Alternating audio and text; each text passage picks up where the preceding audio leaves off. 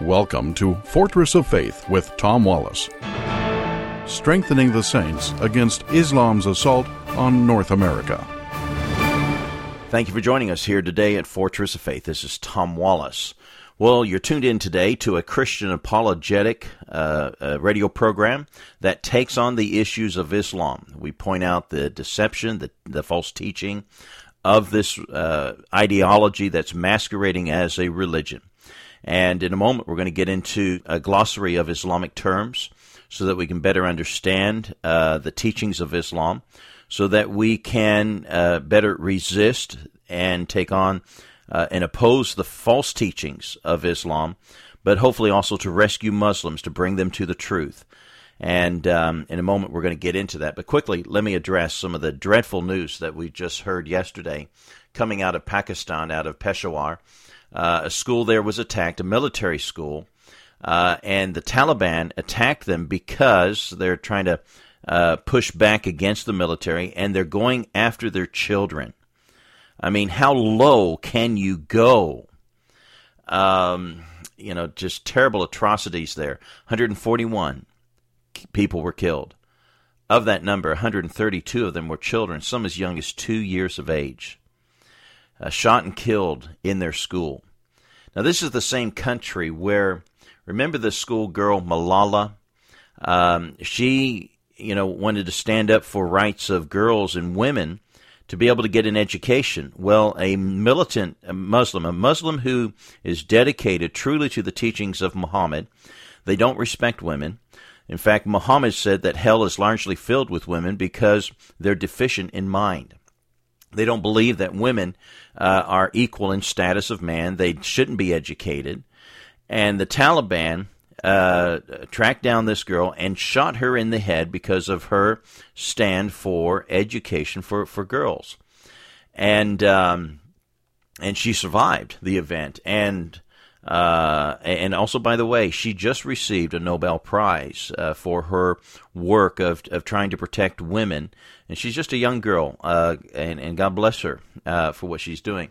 But here the Taliban has targeted a school that allows girls to come in and study, and they shot and killed not just girls, but other students, boys, and they even burned alive some of the teachers. What a terrible atrocity that occurred yesterday, and all in the name of Allah. Well, folks, this is the fruit of Islam. Listen now, as Shram Hadian and I discuss some of the terminology, the glossary of terms of the Islamic teaching, so we can better understand who they are and why they believe what they believe. Here we go. We're today talking about the glossary of Islamic terms. We're trying to help you listeners to understand Islam a little better. And you can get this list, the full list, off of our website today at fortressoffaith.org. It's on our main page. There, just go to our blog area. And we're at out of 56, we're at number 11. So we got a long ways to go, folks, and we'll probably cut into this again next week. But we're going to quickly go through a few here that don't take a lot of explanation. But Sharam, talk to us about 11 and 12, the Eids, the festivals. Well, right. Most listeners would know that for Muslims, the holiest time of the year is the month of Ramadan, and it's called the Eid al-Fitr, which is their feast. And so this is the feast that they break to end Ramadan. So when they've gone through their 40 days where they fast from sun up to sundown, then each night they're supposed to eat, and then at the last night they have this big feast, big meal, which is called Eid al-Fitr. Then they have the Eid al-Adha, and this is a feast which they celebrate, and get this, Tom, Abraham's sacrifice, or almost sacrifice, of Ishmael. And so your listeners are going, wait a second, did they say that correctly? Yes.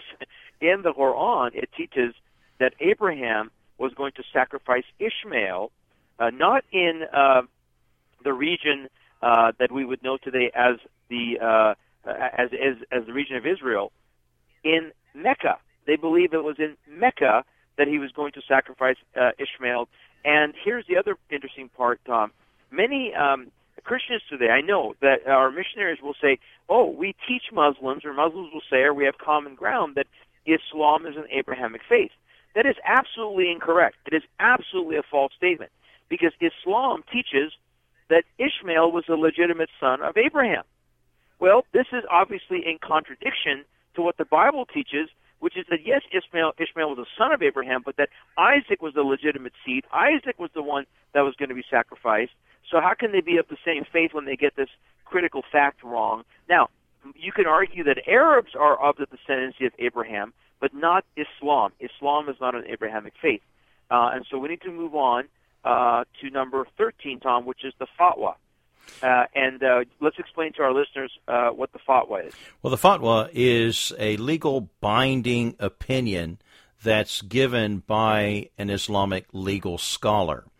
And so, if there's, you want to understand Sharia, you understand the law better, you might write a letter or make a petition to a legal scholar and say, what does the law say about this? And so he'll pronounce a fatwa. Now, sometimes fatwas are given as death sentences on the kuffar, the unbeliever who has violated or blasphemed something about Islam, and a scholar will give a fatwa, a death sentence on someone because they've blasphemed Allah, they've blasphemed Islam, and therefore they deserve to die, and they call on Muslims to carry out this sentence that has now been pronounced on them. So that's what a fatwa is, but it could also be, what does God say about this?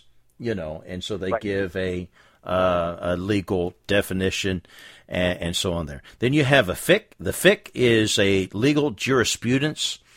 This is kind of like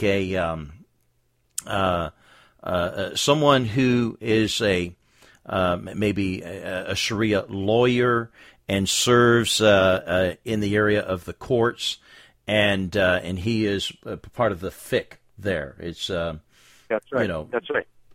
Well, same with the Sharia judge. So that if, for example, in Great Britain, Tom, where you were, they have over 85 Sharia compliant courts. So if a Muslim goes before that judge, the judge is acting as the fiqh, the legal jurisprudence, the legal counsel, and then the judge, by the way, can also give a fatwa, which is that legal opinion. Yeah. So that's very interesting in understanding Islamic law. Of course, we want to resist Islamic law in America, which is why we work to get states and to pass protections of our constitutionally protected rights, which are opposite of what most of Sharia law teaches. Tom, number 15 on the list is the hadith. And the hadith is basically to understand the traditions of Muhammad. So we've explained this many times in the show that obviously the main source of Islam is the Quran. The Quran is believed to be the dictated word given to Muhammad, but there are also secondary sources which are seen by any Muslim that I believe is a devout Muslim, sees the hadith and the sirah, these two extra sources, as equal, really, to the Quran, because it's what Muhammad did, what his companions witnessed him do or say, so it's his traditions. And oftentimes, when there's a question of a Muslim for whether they should do something or not, they will go to the hadith and say, well, what did Muhammad do?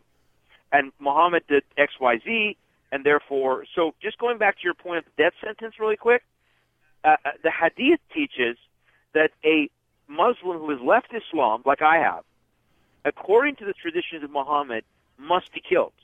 So that's where the hadith teaches, and now it has become accepted jurisprudence, Islamic law, that a Muslim who's left Islam and become an apostate must be killed. That's the punishment. Mm-hmm. So that's the hadith, and then we'll later talk about the sirah, which is the second half of that, what's called the sunnah, the practice.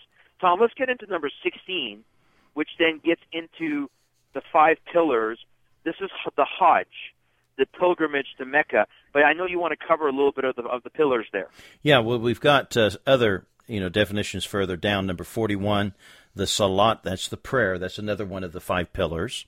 Then you have number 43, the Psalm, the fastings, which, like we just talked about, the month of Ramadan. And let me add this in, listeners. This doesn't mean that Muslims don't eat during that month. In fact, many Muslims have told me they probably eat more during the month of Ramadan than they do any other month of the year. And it's just they don't eat during daylight hours. When sun sets, then they eat like Baptists. Oh, I'm sorry.